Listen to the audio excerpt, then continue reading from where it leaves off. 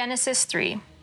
Now the serpent was more crafty than any other beast of the field the Lord God had made. He said to the woman, "Did God actually say you shall not eat of any tree in the garden?" And the woman said to the serpent, "We may eat of the fruit of the trees in the garden, but God said you shall not eat of the fruit of the tree that is in the midst of the garden, neither shall you touch it, lest you die." But the serpent said to the woman, "You will not surely die. For God knows that when you eat of it, your eyes will be opened, and you will be like God, knowing good and evil." So when the woman saw that the tree was good for food, and that it was a delight to the eyes, and that the tree was to be desired to make one wise, she took of its fruit and ate. And she also gave some to her husband who was with her, and he ate. Then the eyes of both were opened, and they knew that they were naked. And they sewed fig leaves together and made themselves loincloths. And they heard the sound of the Lord God walking in the garden in the cool of the day, and the man and his wife hid himself from the presence of the Lord God among the trees of the garden. But the Lord God called to the man and said to him, "Where are you?" And he said, "I heard the sound of you in the garden, and I was afraid because I was naked and I hid myself." He said, "Who told you that you were naked? Have you not eaten of the tree of which I commanded you not to eat?" The man said, "The woman who you gave to be with me, she gave me the fruit of the tree, and I ate." Then the Lord God said to the woman, "What is this that you have done?" The woman said, "The serpent deceived me, and I ate." The Lord God said to the serpent, "Because you have done this, cursed are you above all livestock, and above all beasts of the field. On your belly you shall go, and dust you shall eat all the days of your life. I will put enmity between you and the woman, and between your offspring and her offspring. He shall bruise your head, and you shall bruise his heel." To the woman he said, "I will surely multiply your pain in childbearing, and in pain you shall bring forth children. Your desire shall be contrary to your husband, but he shall rule over you." And to Adam he said, "Because you have listened to the voice of your wife and have eaten of the tree of which I have commanded you, you shall not eat of it. Cursed is the ground because of you. In pain you shall eat of it all the days of your life. Thorns and thistles it shall bring forth for you, and you shall eat the plants of the field. By the sweat of your face you shall eat bread till you return to the ground, for out of it you were taken. For you are dust, and to dust you shall return." The man called his wife's name Eve, because she was mother of all living. And the Lord God made for Adam and for his wife garments of skins and clothed them. Then the Lord God said, "Behold, the man has become like one of us in knowing good and evil. Now lest he reach out his hand and take also the tree of life and eat, and live forever." Therefore the Lord God sent him out from the Garden of Eden to work the ground from which he was taken. He drove out man, and in the east of the Garden of Eden he placed cherubim and a flaming sword that turned every way to guard to the tree of life.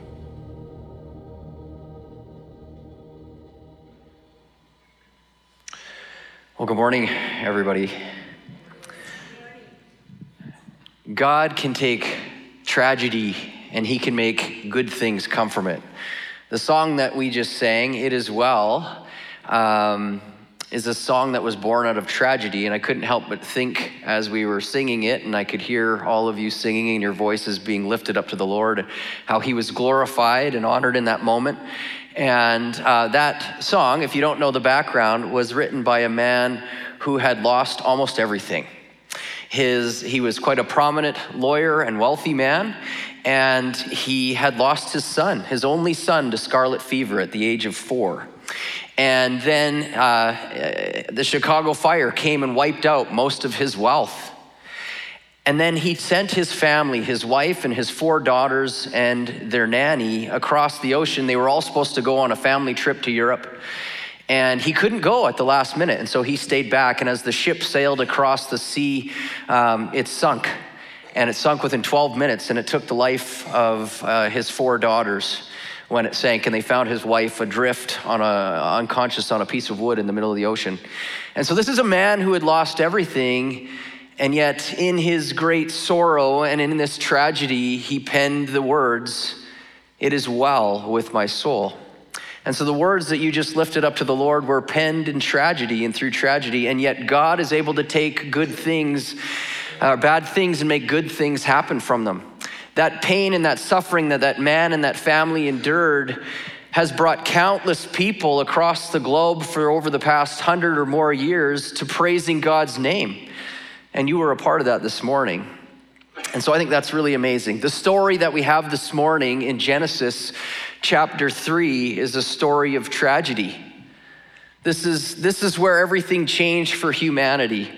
And this morning we're going to continue our study in the book of Genesis in a series that we've titled The Beginning. And when we look at Genesis, we see the beginning of the creation of the world. We see the beginning of our relationship with God. And we see what this world was created to be. But then in Genesis, we also see what we have in the world today, which is not what the world was originally created to be. And there's this tragedy that happens in chapter 3. But Genesis is full of details that God wants us to know. So we're going to look at that tragedy this morning. And we're going to look at the details in it because the author of Genesis, and indeed God himself, wants us to know what these things are. And so we're going to take some time this morning and we're going to study that. There is this, the ancient Hebrew writers wrote stories differently than we write stories today. If we write stories today, and when I tell you a story today, I fill it full of detail because I want you to be able to picture it in your mind. I want you to have like a running narrative, a play-by-play going on in your head as I tell a story. And so if I were to tell you a story about perhaps the 10 most ridiculous moments of my life that happened about 20 years ago, I would tell you about how I had just started doing construction work. And I didn't have a lot of money, and I didn't have a lot of tools and a lot of equipment, but as I slowly gained clientele, the jobs got bigger and bigger, and I had to grow with it. But this one particular job that I got was to tear down this fence about a block from the house that I lived at, and I was to tear this fence down and build a new fence for these people. But I didn't have a truck to haul the old material to the dump. And so I asked my grandfather if I could borrow his brand new forest green Dodge Dakota. And he was an old hip farmer, had a V8 engine in it, had sport written on the side. I had no idea what Grandpa was doing driving that truck. But he let me borrow this cool Dodge Dakota truck so that I could haul this material to the dump. And so I backed it into the driveway and I cut the fence down and I put the big panels of the fence in the back of the truck till they reached the top of the truck bed. And I was just about done with that load and I started throwing some 4x4 posts across the top of the truck bed just to kind of even out the load and finish the job off. And as I let go of this one 4x4 post, it started to drift off to the side. And I was like, oh no, it's gonna fall off the truck. And I look, and just as I look up, I see it hits the rubber. You know, there's that rubber stripping that goes around the window in your vehicle, the back window. So this weather stripping, it hits the edge of that weather stripping and I hear this, oh, that was an interesting noise. And I look up at the back window, which was all one piece. There was no sliding window in it. And the entire window had honeycombed, broken. And I was like, you have got to be kidding me. I'm barely making any money as it is. And now I have to replace the back window in my grandfather's new truck. How am I going to tell them that I did this? And in my dismay, I stepped backwards. And I stepped right onto a board with a nail in it and it went right through my shoe and into my foot. And I'm like, and so I hobble over to the side of the truck and I sit down in the driver's side and I pull off my shoe and I'm like, that was a rusty nail. It punctured my foot real good. It was bleeding good and I knew I had to go get a tetanus shot. So I was like, great. Now I got to strap this load down because now I got to drive to the hospital and get my foot all fixed up and it's bleeding everywhere. So I throw my shoe on and I stand up and I shut the door to the truck behind me, probably with some extra force because of my annoyance. And I slam the door and the back window falls out of the truck and now it's broken all over the place. This was the 10 most ridiculous minutes of my life, but we didn't have kids then. Now we have kids and every moment is like that. But this is how we tell stories. We fill them full of detail so we can understand what the person is talking about, but that's not how they told stories, when they were telling them in the past. Ancient writers preferred to share few details with us because what they would do is the absence of detail would draw our attention to the details that they did give us. And so when we see details in Genesis and in the Bible, the author is trying to draw our attention to something because they want us to know something important about the text. An example of this might be all of us could look at a yearbook of Jesus's graduating class, but none of us would be able to pick out Jesus. The text barely gives us any details about what Jesus looks like. But if we saw Jesus at work in our church or in the community at large, we would be able to recognize him by the way that he acted, by his nature, by his character, and by the things that he did. because those are the important details that we were given in the text. That is what the author wants us to know about Jesus. So we wouldn't necessarily know what he looks like, but we could pick him out of a crowd by the way he looks, or by the way he acted. So as we look at Genesis 3 today, we're going to focus on some of the details we were given. The writer has given us these details, and so we don't want to miss what he is trying to share with us here. So for us, Genesis 3 describes the fall of humanity. And as I've already shared, this was kind of a pivotal moment in human history. This is where it all went wrong for us. Up until this point, everything was good, or it was very good. But not in Genesis 3. In Genesis 3, it all changes. And we could talk this morning about if if the fruit that they ate was an apple, or if the serpent that was, that deceived Eve, if that was indeed a serpent that crawled on the ground, or if it was like this animal that had legs and then eventually the legs were gone because God cursed it. We could talk about these things. And they would be fascinating to talk about and discuss, or how old the earth is and all that stuff. We could chat about that. But when we do that, we're missing the main point of what the author is trying to tell us in Genesis chapter 3. So what we're gonna do this morning is we're gonna look at the 3 timeless truths that I believe that we see in Genesis chapter 3. First, we see that there is an opposing force in the world. We are introduced in this passage of Genesis chapter 3 to something very different. There's a shift in Genesis chapter 3, and we are introduced to the fact that there is an opposing force in the world that we now have to live with. We read in Genesis chapter 3, verse 1, and it's not going to be up on the screen, but you can follow along in your Bibles or on your tablet. Now the serpent was more crafty than any of the wild animals the Lord God had made. Even in this first sentence, the author has given us several details that they want us to know about this serpent. This is the first discussion about evil. And so as we look at the serpent and we study the serpent and we look at these details, we see the points about evil that the author is trying to make. First, we see that the serpent is crafty. A serpent is crafty. The Hebrew word is arum, and what it means is shrewd or subtle or sly. It can mean prudent, or even sensible in a good, when we're using it in the good way, but in the negative way, it means cunning. And so there's this idea in the sense as they use this word crafty, that the serpent is really, really good at getting what he wants in life. And we're gonna find out really soon in this passage that what he wants is to destroy us, and he's really good at doing that. And that's an important detail for us to know as we approach the text and as we live today, thousands and thousands and thousands of years later, because Satan is a formidable foe for us. He is an enemy, and the author wants us to know that. We are being warned here that with the serpent in the picture now, Genesis 1 and 2, he wasn't there, but we see him now in Genesis 3. With the serpent in the picture, our lives are not gonna be the same. There is gonna be somebody who's working against us now, from now on. And we see that played out in scripture. There is an evil force that's active in the world, and he's trying to destroy anything that bears the image of God. That's Satan's job. Satan doesn't want to bring glory to God. He doesn't want us to see the things in nature that God has created to point us to God, in the relationships God has created. He doesn't want people to see God in us. And so Satan is out there working against us. John 10 says the thief comes only to steal and kill and destroy.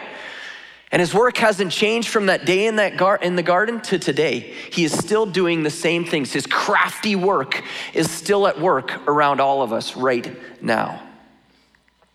His first words to Eve in the garden were a distortion of the truth. He said, "Did God really say that you must not eat from any of the trees in the garden?" Well, God didn't say that at all. As a matter of fact, there was tremendous freedom in the garden for the Adam and Eve, for humanity to eat anything that they wanted. As a matter of fact, there's just one tree that they weren't allowed to eat from. And the serpent is now getting her to think in such a way as he's trying to get her to think about the one thing that she doesn't have. That's how the crafty one works. He was able to make Eve look at that tree and go, "Oh, look at that one tree. That one thing that you're not allowed to have. God isn't really that good if he's hiding something there."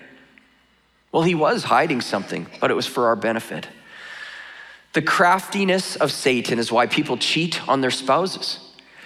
Satan is able to convince them that there's something better. Oh, they're like this and they're bad. This one's better.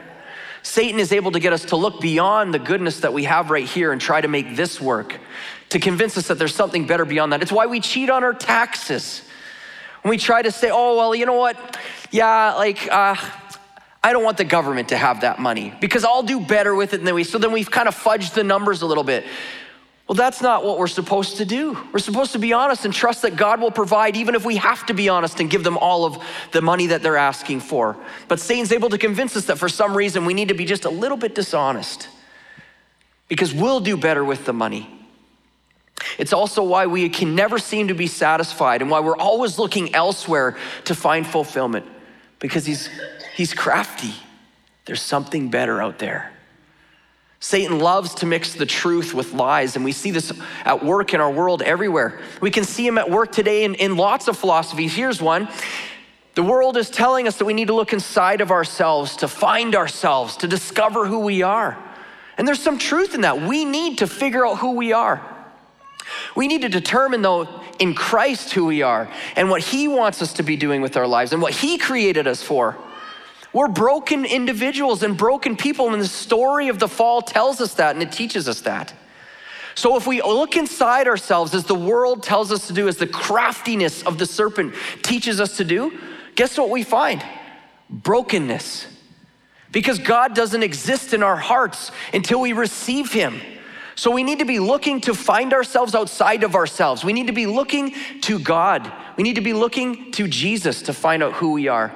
And so Satan is able to twist that. He takes something that the world is looking for, trying to discover our purpose in life, and he twists it and goes, oh, look inside. That's where it is. That's why we see all this brokenness around us, because we're looking inside to find wholeness. It ain't there. It only exists in God, and he is not in our hearts until we become believers in Jesus Christ.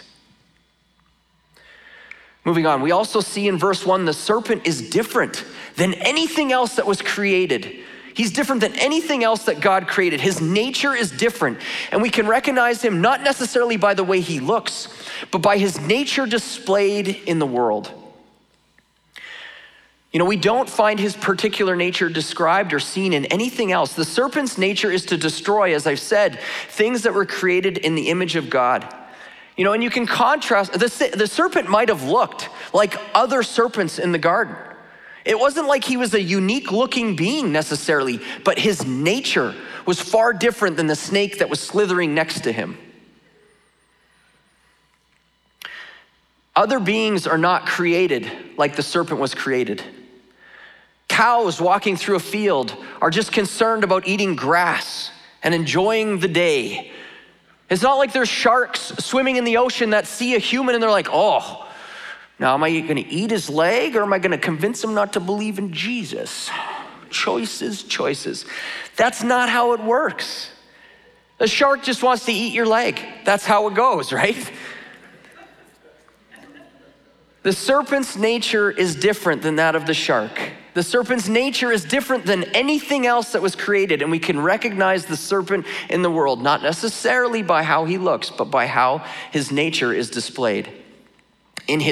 So we can see this at work in our lives and in the world as well. And so we need to be on guard for those kind of things. For Eve, he tempted her with the idea that she could have something better and something different. If she just would grab hold of her own destiny, if she would just disobey God, there's something more out there. He said to the woman, when the woman saw the fruit in Genesis 3 verse 6, we read, the woman saw the fruit when the woman saw that the fruit of the tree was good for food and pleasing to the eye, and it was desirable for gaining wisdom, she took some and she ate it. In Genesis 2, chapter 9, we're also given a description of the trees in the garden. And it says this, it says, the Lord God made all kinds of trees grow out of the ground, trees that were pleasing to the eye and good for food. The trees were the same. There was not necessarily a different looking tree. It's not like the tree of the knowledge of good and evil was this glorious, magnificent tree. It was good for food and it was pleasing to the eye, just like every other tree in the garden. And yet somehow this crafty being, because of his nature, was able to convince Eve, that one's better, that one's different. And we see that when she goes, and also desirable for gaining wisdom. it really wasn't that good of a deal. What other creature tries to convince us that God isn't trustworthy, true or good, or like he hasn't given us all the information and we need to get out there and we need to decide for ourselves and make a better decision? There is no other being in creation that does that. It is just the serpent and his work. So for us, no matter what the person looks like or what the philosophy of life they're trying to convince us of is right, if they're trying to harm those that are created in the image of God in any way, or if they're degrading or changing something that God has established as good in the world, we know who is at work. We see this everywhere. And we need to protect ourselves from that kind of thinking, because that is Satan twisting the truth. There's often a little bit of truth mixed in, right? But he twists it just enough that it gets us off track. The third thing that we see in the first verse is that despite this being crafty and having a different nature, that this is in fact just another created being. Its existence is the result of God's created process. And that means that the serpent, even though it's powerful, even though it's crafty, even though its work has been lifelong as far as humanity is concerned, the serpent will not win at the end. The serpent is still under the sovereign control of God, and we need to recognize that at the end of the day, God is the one who is in control. The world is messed up, it is fallen, it is broken, and the serpent is at work, but God is still in control. And that is a truth that we need to bank on and we need to hold on to.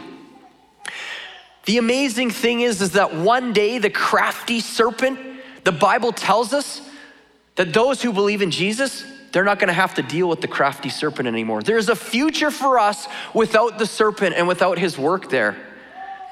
Isn't that an awesome thought? Finally, we're gonna be able to sit back and relax, and that nature that we've spent our entire lives fighting against, battling against, struggling from, and being annoyed with, that's not gonna be there. That is our future in Christ one day, in heaven, not being pulled in different directions.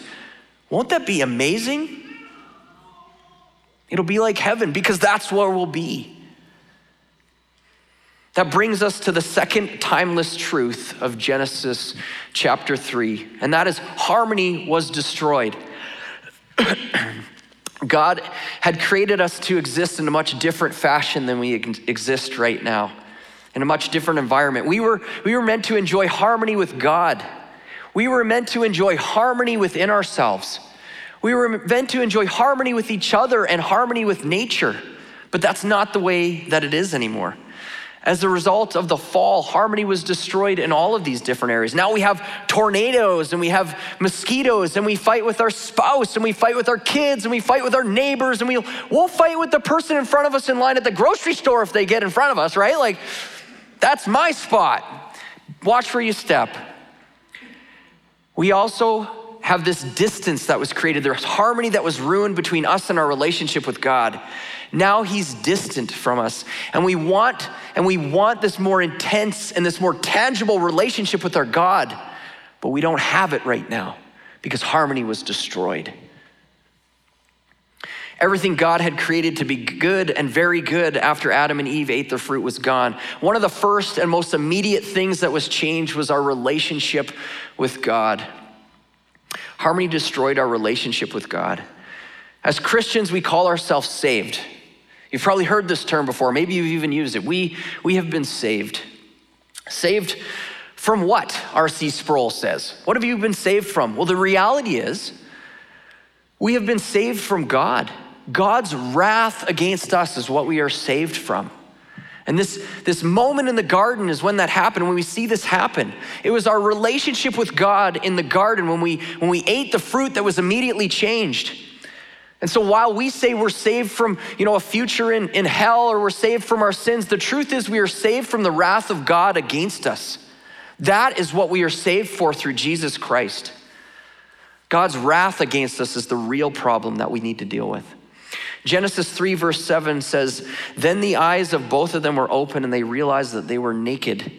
So they sewed fig leaves together and made coverings for themselves." These are two people who had been in the presence of God, and they had experienced his goodness and his holiness. And yet they knew after they ate the fruit that there was something dramatically different about the condition that they were now living in. And they didn't know what to do with it. This was the moment when the fashion industry was created. It was right here in the beginning, right in the pages of Genesis. This was the start with Adam and Eve as they were in the garden trying on different fig leaves, trying to go like, does this one make me look less guilty? Or is it this one? Is it the green or the yellow? Green, yellow. It doesn't matter, Adam. She's gonna try on 12 more before you leave the store anyway. Up until this point, Adam and Eve had enjoyed a completely transparent relationship with God. Think about that. He knew everything about them. There wasn't anything that was hidden. They were fully known, and yet they were fully loved in that. But now there was something to hide. Now they needed to cover up, or they were gonna be found out. The tragic reality is, and I don't think we often read this story this way, the tragic reality is as they grappled with trying to cover up their new reality, the truth is they were never gonna get there. I think about the emotion of this new reality as it settled in, as they began to figure out that this amazing relationship that they had enjoyed with God was now destroyed and they weren't gonna be able to do anything in their power to get it back. There's this sense of struggle and this desire to have something that they were never gonna get. You know, when we experience the loss of a loved one, we want them back. There is pain in that moment because we've experienced love and that love is no longer with us anymore. These people had experienced the perfect love of God. We love each other. We love our spouses. We love our friends.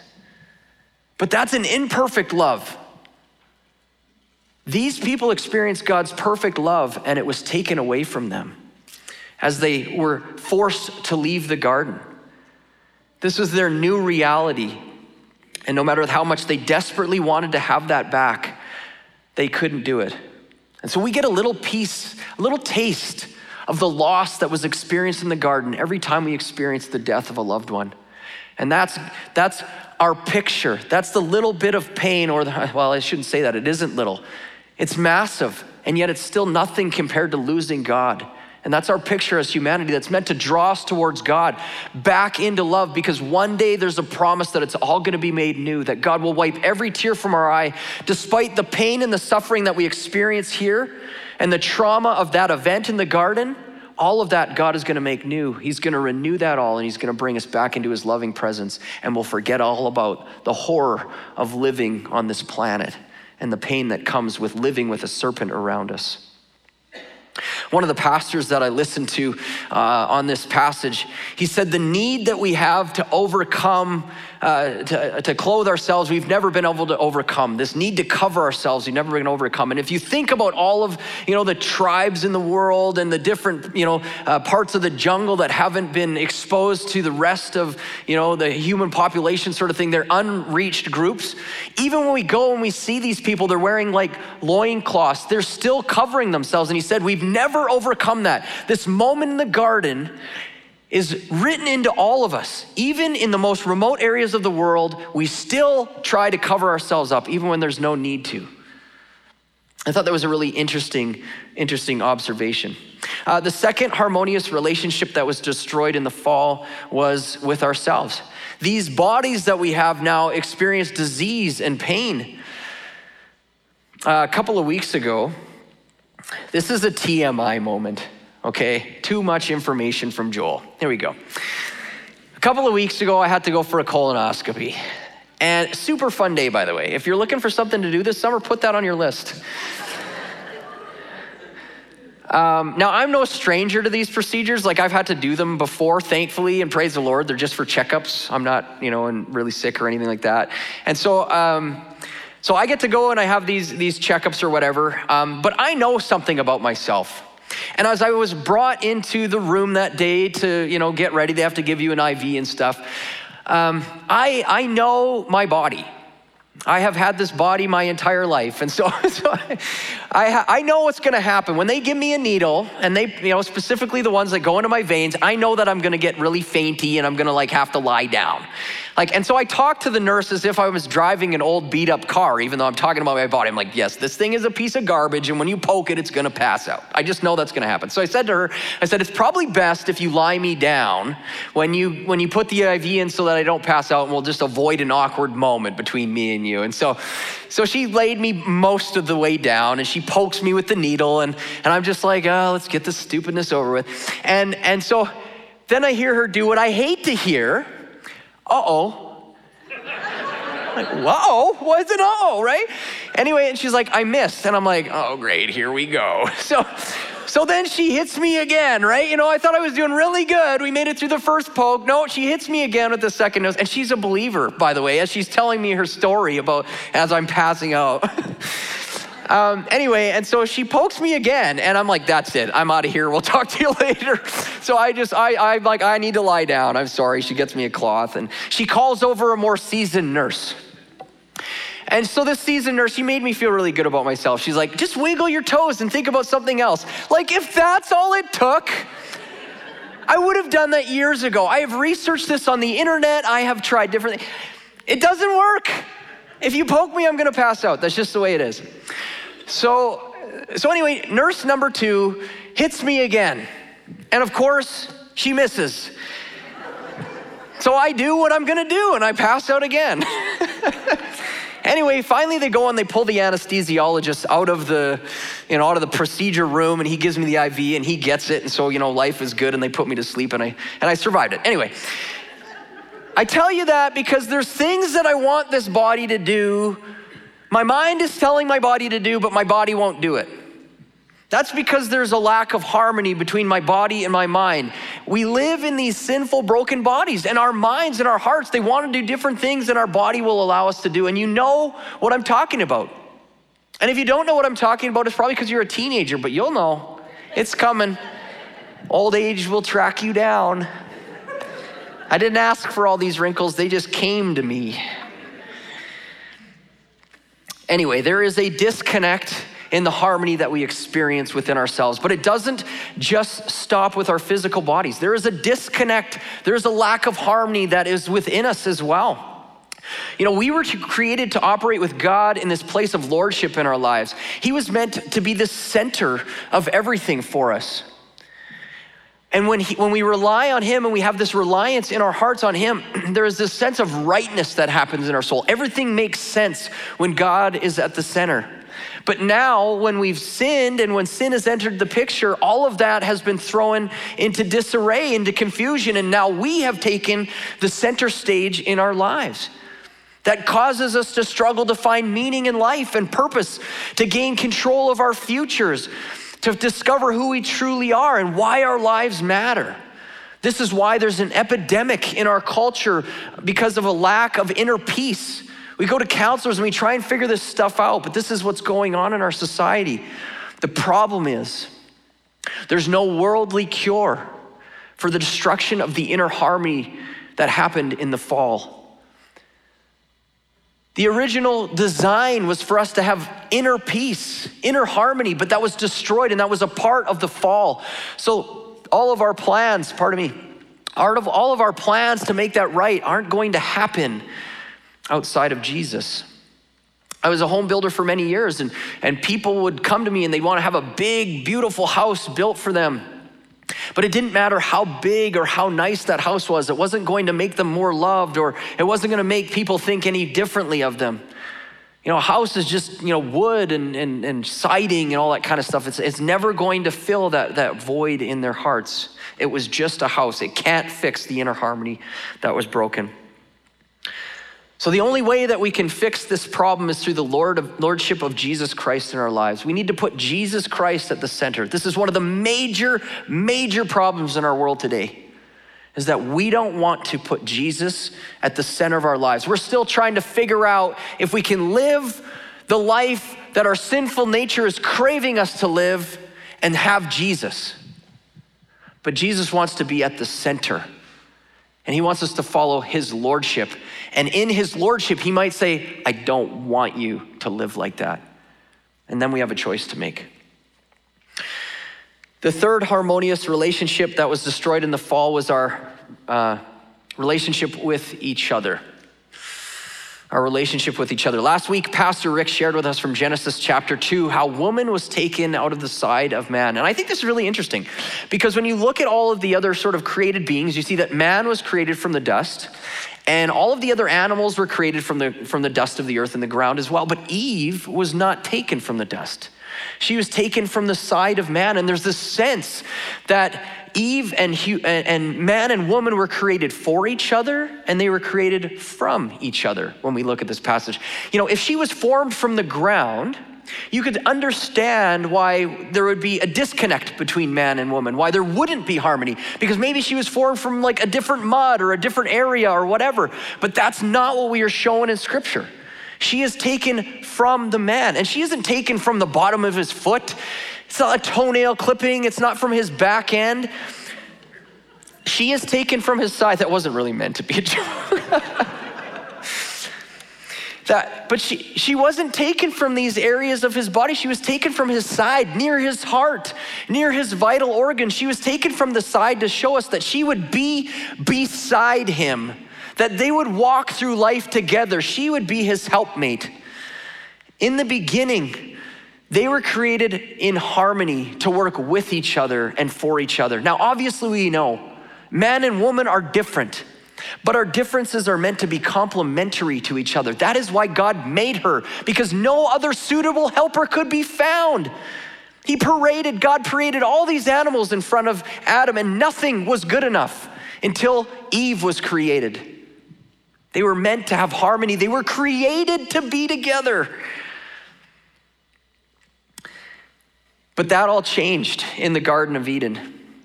And now there is this imbalance in our relationships, and we see this in these verses. But in the beginning, in Eden, God created man and woman to enjoy this perfect, equal, and harmonious relationship. You know, and that's an amazing thing to think through.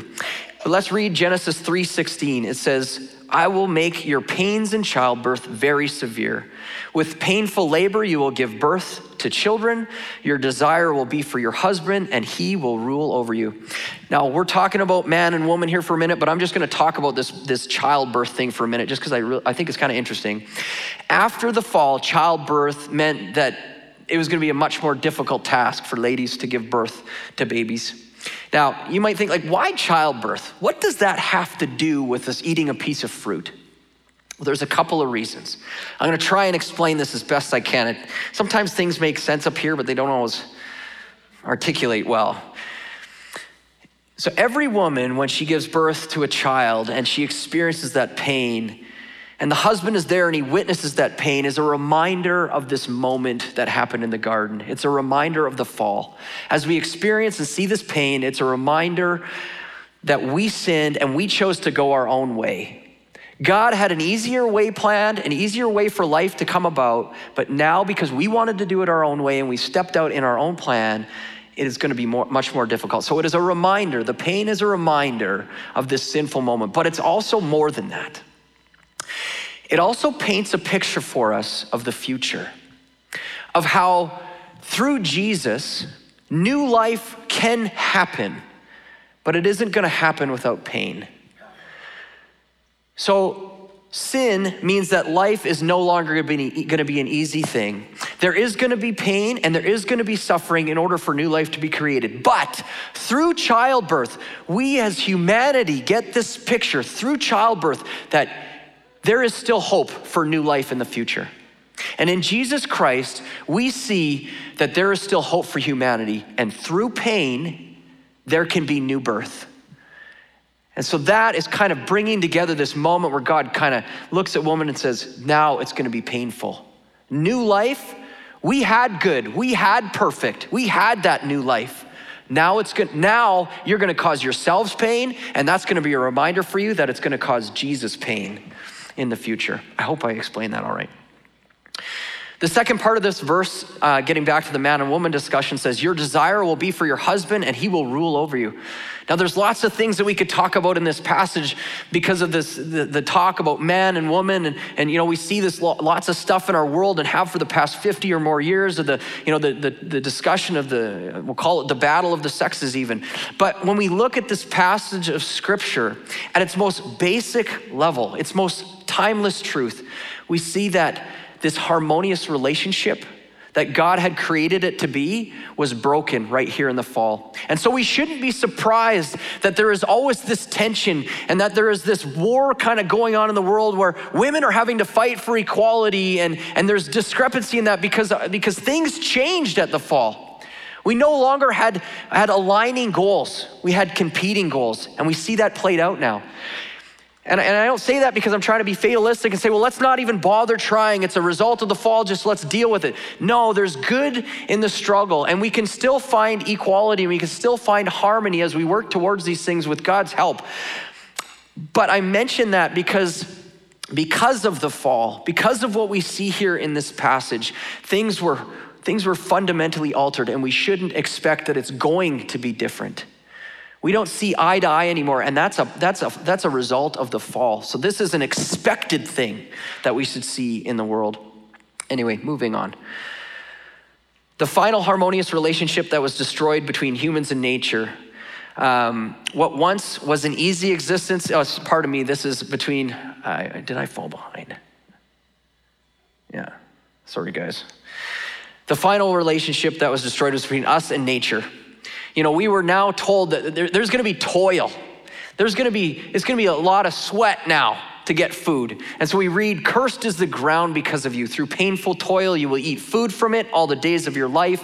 It will produce thorns and thistles for you, and you will eat the plants of the field. By the sweat of your brow, you will eat your food until you return to the ground, since from it you are taken. For dust you are, and to dust you will return. These verses tell us that it's not going to be easy to be a human anymore. It's going to be a rough go just trying to get food out of the ground. As a matter of fact, we're going to beat back nature every day of our lives just trying to scrape by an existence, a survival, just to get some food out of the ground. And when we stop beating back nature, it's going to move back in and take over, and it's going to take us right back into the ground. For dust we were, to dust we are going to return. We've all had jobs where we're like, oh man, I'm living for the weekend here. This is just a paycheck. Maybe that's even you right now, but that's not the way that work was in the garden. This working in the garden was this pleasing and joyful experience. It was meant to bring meaning to our life, and the garden wasn't trying to take us over at every turn. There was harmony in the garden. But we know that was destroyed as God cursed the ground. Now, those are two timeless truths that we've talked about this morning. Thankfully, even though both of those aren't great timeless truths, it's kind of like, well, those are happy things, Joel. There's one more timeless truth that we see in Genesis chapter 3. And the third one is that there is hope written into the pages of this story. The author is sharing with us that there is more to this story, and he wants us to understand that even though there is a problem that was created in Genesis chapter 3, that God sees that problem and he's going to restore harmony. So there are three things that we see, and I'll mention them fairly quickly here. There are three things that we see that God has done with humanity here, and that there's more to the story. First, in verses 8 and 9, we see that grace is being displayed. In verses 8, we see, then the man and his wife heard the sound of the Lord God as he was walking in the garden in the cool of the day. And they hid from the Lord God among the trees of the garden. But the Lord God called to the man, where are you? First off, God knows what's going on here. The fact that they took of this tree and that they have been deceived has not escaped his view. It's not like he was on holidays and came back and he's like, what happened here? I left for 2 minutes. Like, that's not what happened. God knows what's going on. So as God moves through the garden and he's making noise and he's calling out to them, he's showing them grace. We see and we know from the story of Moses in Exodus chapter 33 that no human is able to look upon the face of God and live. So as God is moving through the garden, he's making noise. He's giving Adam and Eve the chance to hide. He's showing them grace, because to be in his presence probably would have ended their life. So this is a warning that God shows to them, and it's a warning for us too. And it kind of lets us know that, oh, maybe God doesn't want them to be destroyed. Maybe there is hope for us because God is giving them a chance here. The second sign we see is in verse 15, and it says, we are showing that there is a promise given. It says, I will put enmity between you and the woman and between your offspring and hers. He will crush your head and you will strike his heel. This is the first appearance of the gospel in the Bible. We see it right here because there's this prophecy for the serpent, what his future is going to look like. And there's also the future of the woman's offspring given. One of the woman's offspring is going to crush the head of the serpent. He will deal a fatal blow to the serpent and the serpent's nature in the world. But in that process of dealing that fatal blow, the serpent is going to strike out and it is going to wound this woman's offspring. Jesus was wounded by Satan as Jesus crushed the work and the deeds of Satan on the cross. But by Jesus' wounds, we are healed because he was not destroyed. And finally, the last sign of hope that we see is in verse 21, and it is a picture of our future. A picture of our future.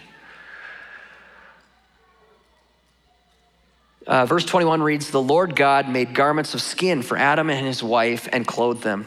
These weren't plant-based clothing. You know, the Bible tells us these aren't fig leaves, like these were skin. And so where did the skin come from, right? God had to sacrifice something in order to cover the shame of Adam and Eve so that they could go out into this world and they could be covered. And this is a picture for the believers into the future. And we see this fulfillment in Revelation chapter 7. As believers, we are given robes in Revelation chapter 7. We are told that we are given white robes to wear. And these are to cover our shame. And they can only do that because they have been purified by the sacrifice that God has given through the blood of Jesus. In the garden, God covers Adam and Eve with these skins through sacrifice. And in the future, our sins and our past deeds and all of that are going to be covered by this white robe, which is supplied and has been given to us and been purified by the sacrifice of Jesus. Temporary covering to cover shame, permanent covering for all time. Right here in the beginning of it all, God is showing us what is eventually going to have to take place in the future and he's going to make it all happen. This isn't something we have to do. God's going to make this happen. We are going to be covered. Our shame is going to be dealt with. And even in the midst of this tragic story, God is signaling to us, there is hope. The worship team and our prayer teams can come up now. You guys can come and join me on the stage. But we're going to close off on a song. But if you have been feeling in life that you have been missing out on the harmony that God had created for us to live in, maybe either between you and God, you know that relationship isn't where it should be, or maybe within yourself, you know that there's something broken in there that you want God to fix, or maybe between you and someone else, you understand that this is a result of the fall. The reason we experience the lack of harmony is because of the fall. But the cool thing is we can reach out to God. And we can acknowledge, God, this is a place where harmony is not happening in my life. And I know that you can do better. We can reach out to the one who created us.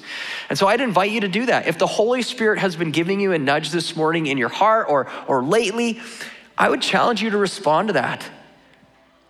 He's calling you to do it. And so we have some prayer team members here and here at the front. If you don't want to pray on your own, we'd be happy to pray with you and pray over you. It doesn't have to be a long prayer. It can be a short prayer.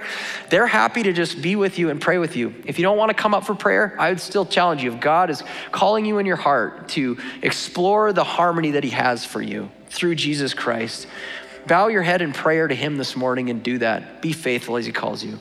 Let me pray. Lord God, we thank you for the story that we hear. Even though it's a tragedy, God, that you bring good out of tragedy, as we even reminded as we sang, it is well this morning. That even out of incredible tragedy, you can bring glory to your name. So we pray, God, that you would restore some of the harmony that was lost in the fall in our lives and in our hearts. And where you're calling us, God, I pray that we would all be faithful to respond to that calling. In Jesus' name we pray, amen.